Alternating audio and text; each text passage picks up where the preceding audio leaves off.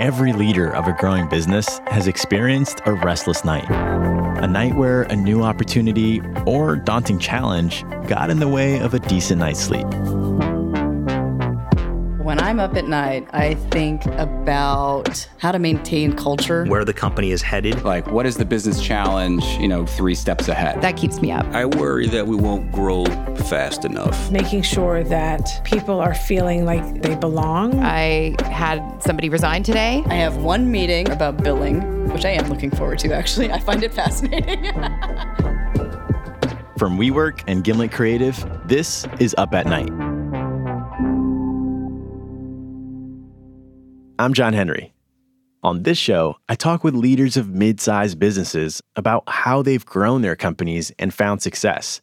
But this isn't their on-stage boardroom pitch. I call them up at night when they're off the clock and hear what's really been keeping them up.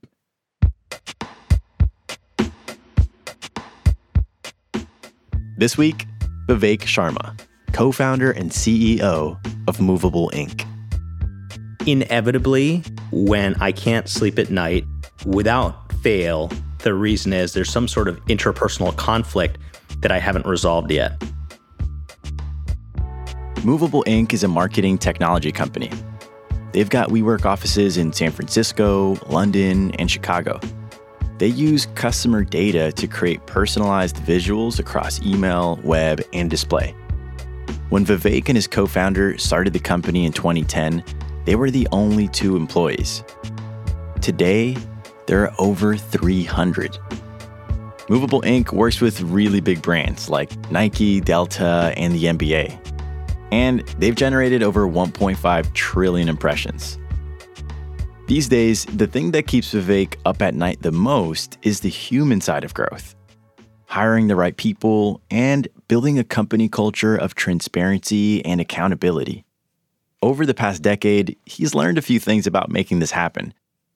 I caught up with Vivek on a Tuesday evening. Hey, John, how are you? All right, I'm well. He was at home in Brooklyn and jumped on the call from his study. His 2 young kids were playing downstairs because it wasn't quite bedtime yet. To get started, I asked Vivek what I thought would be a pretty softball question. What does he have on his calendar tomorrow? But we dove right into the heart of things. I have to let someone go tomorrow. I probably won't sleep very well tonight. I've learned enough now that I try to address things earlier, but at some point, sometimes that person who is a good person and is maybe trying really hard and has lots of positive qualities just isn't a fit for the business where it is today or where it needs to be in the coming year. Is there anything you learned about having to let people go? Yeah, I mean, the first time I ever had to do it, I royally screwed it up. I don't think I quite practiced. It just kind of came jumbled out. There were tears, hugged the person. I think the other person felt more awkward at the end of it than they should have. And it was me that was, I think, feeling far more awkward. I think I've gotten a little more seasoned at delivering a message in as caring a way as I possibly can, but it sucks. And as much as it sucks for me, I realize it's 10 times worse for the person receiving it.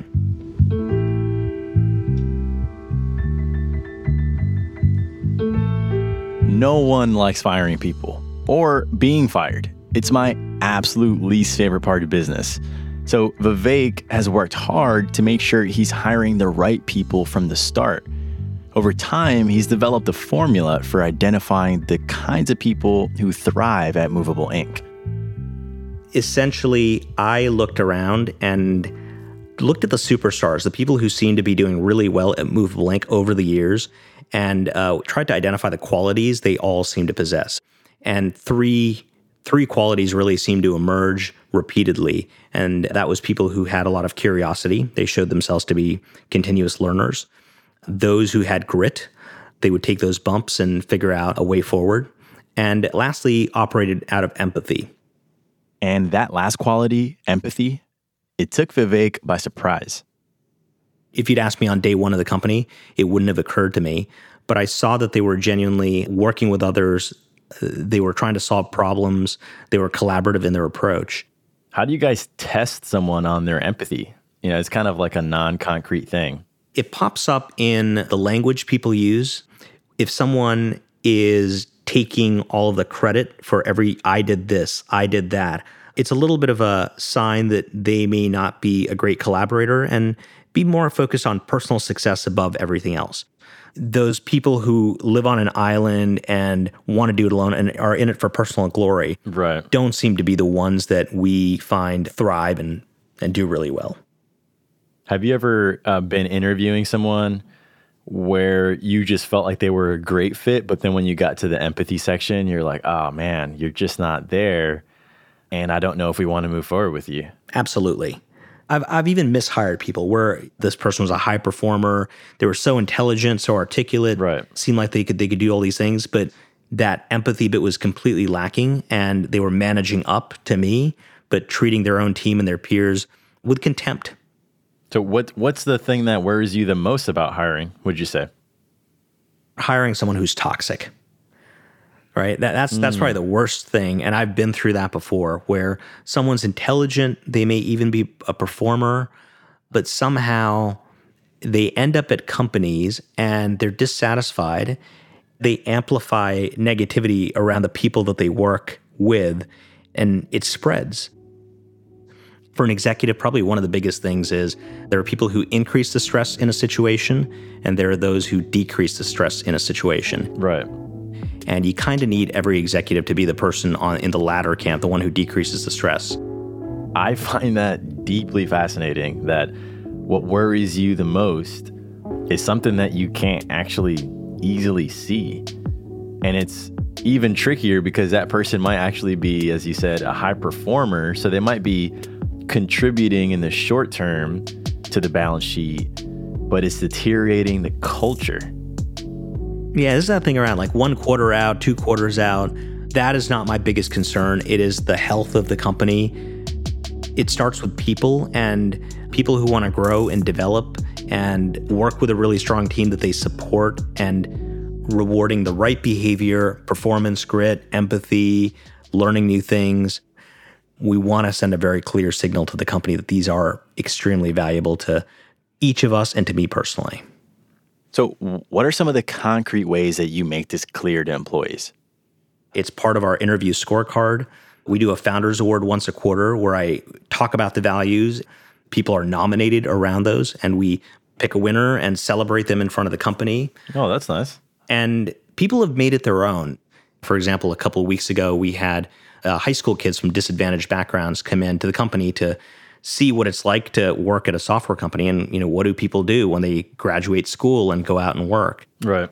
Empathy, this is one of those values, and this was an important thing, a way to show that value in the company that was completely bottoms up. So changing gears a little bit, in what ways would you say you've changed the most as the company's gotten bigger? I probably learned this like year 3 or 4 in the company when we were 40 or 50 people. It's just delegate stuff. It is simply impossible for you to hang on to every little thing in the company.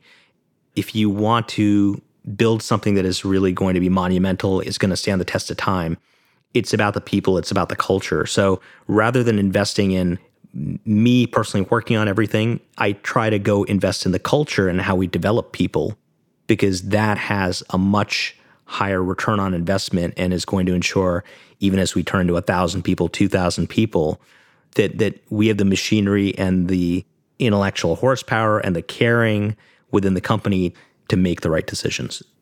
So at this point now, as CEO of a business, you have 300 employees. Would you say that team building is the most important variable for success, or do you have other ones that come to mind? Yeah, recruiting and developing the right people, that's certainly it. It's also clarity about the direction, where the company is headed, not just a quarter out or a year out, but where are we going 3 or 4 years out? People really need that and need to know where they're heading, because the biggest decisions aren't being made by me. They're being made by people in the front lines or their managers. And knowing what kind of impact we could have on the world, or certainly at least the marketing industry, it helps them calibrate, it helps them get motivated, and it helps them make smart decisions about how to invest their time. Vivek and his leadership team have worked hard to create a culture of transparency and trust. And the accountability goes both ways. You've got to have a feedback loop. We have an anonymous town hall questionnaire where people can ask any question, and they have. For example, there was a question came in. We just moved to a new office space. It was beautiful. And so someone was asking, there's a beautiful wooden table. How much does that table cost? And so I asked our CFO to answer the question in front of the whole company. Oh, wow. And he said, it's $40,000. And we spent too much money on it. And, now that I'm here, he had just joined the company, we're going to look far more carefully on the things we spend money on. That was a moment, I think, for some people in the company where they're like, wow, even if we're not always happy with the answer, we'll get a direct answer from our management team. Wow. And it's not always easy. There are some really uncomfortable questions that we get, but you got to bite the bullet because people are talking about it or thinking about it, even if it isn't vocalized in that way. So better to just get it all out in the open. I've grown a ton. I'm not perfect. I still screw up. I still may be stubborn about some things, but it's definitely changed me a lot, and it's freed me up to be a little more open and even vulnerable with the people that I work with. At this point, Vivek's kids were starting to get a little restless, waiting for him to get off the call. What's is that your kids making noise down there? It is my kids, yeah. Give me 1 second. Sure, no problem. Yeah. Hey, still there? Yeah. Yeah, toughest negotiation, convincing my kids to not be screaming about the toy they're playing with right now. I love it. So they're going to run around on the terrace and get the energy out there. All right, well, I won't hold you too much longer so you can get back to your family. I guess just a couple more questions. Can you share a personal tip for easing a restless night? So I do Filipino martial arts. Other people do yoga, you go running. The simplest, easiest fix I can say to elevate your mood and get your mind off a problem is a really good sweat, a really good workout. So that's huge. The second one I haven't gotten into yet, but I keep talking about every single year, is meditation. I find it funny that your two tips are completely opposite. One is sitting completely still, and the other one's getting your ass kicked in the ring. Yeah. The very last question before I let you go is, what are you going to do right now, right after we get off the phone? I'm going to apologize to my wife that she had to drag the kids and deal with a little extra time. We're going to put them to bed. I'm going to read a book to them. Anya, my wife, and I will catch up for a little bit and finish the second half of Avengers Endgame from last night, because that movie is super long, and we've got to wrap it up before the rental expires. Right. CEO problems. Yes, exactly. Well, this has been great, man. Thank you again. Have a good night. Awesome. Thanks, John.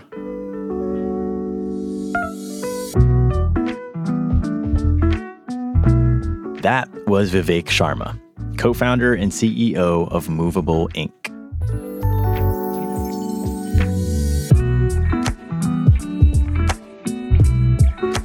The things that keep Vivek up at night can't easily be quantified.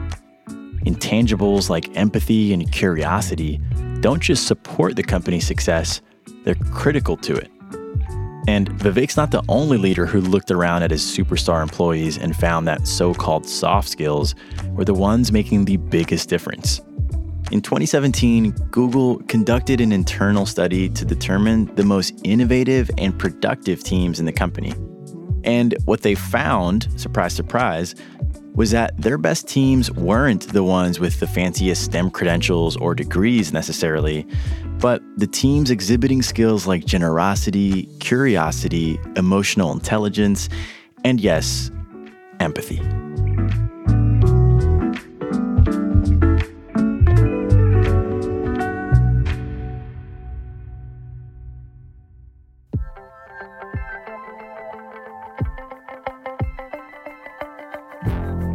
Next week on the show, Rashmi Melgiri, co-founder and CEO of CoverWallet, on how she keeps company culture aligned over 3 continents. how do we manage now being in 4 time zones? Again, keeping everyone connected and on the same page about what we're trying to do so that we're not sort of becoming a series of franchises, right?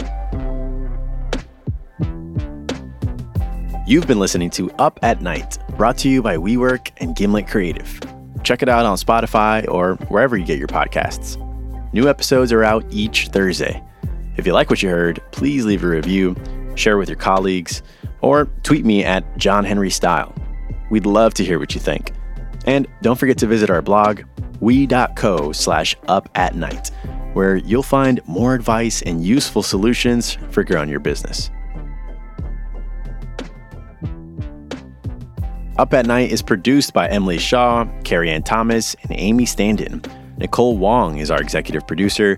Sarah Geis is our editor. Mixed and sound designed by Molly Bolton. Zach Schmidt is our technical director. Our theme is by Marcus Thorne Bagala. Additional music from Marmoset and Billy Libby. Fact-checking by Soraya Shockley. I'm John Henry. Thanks for listening.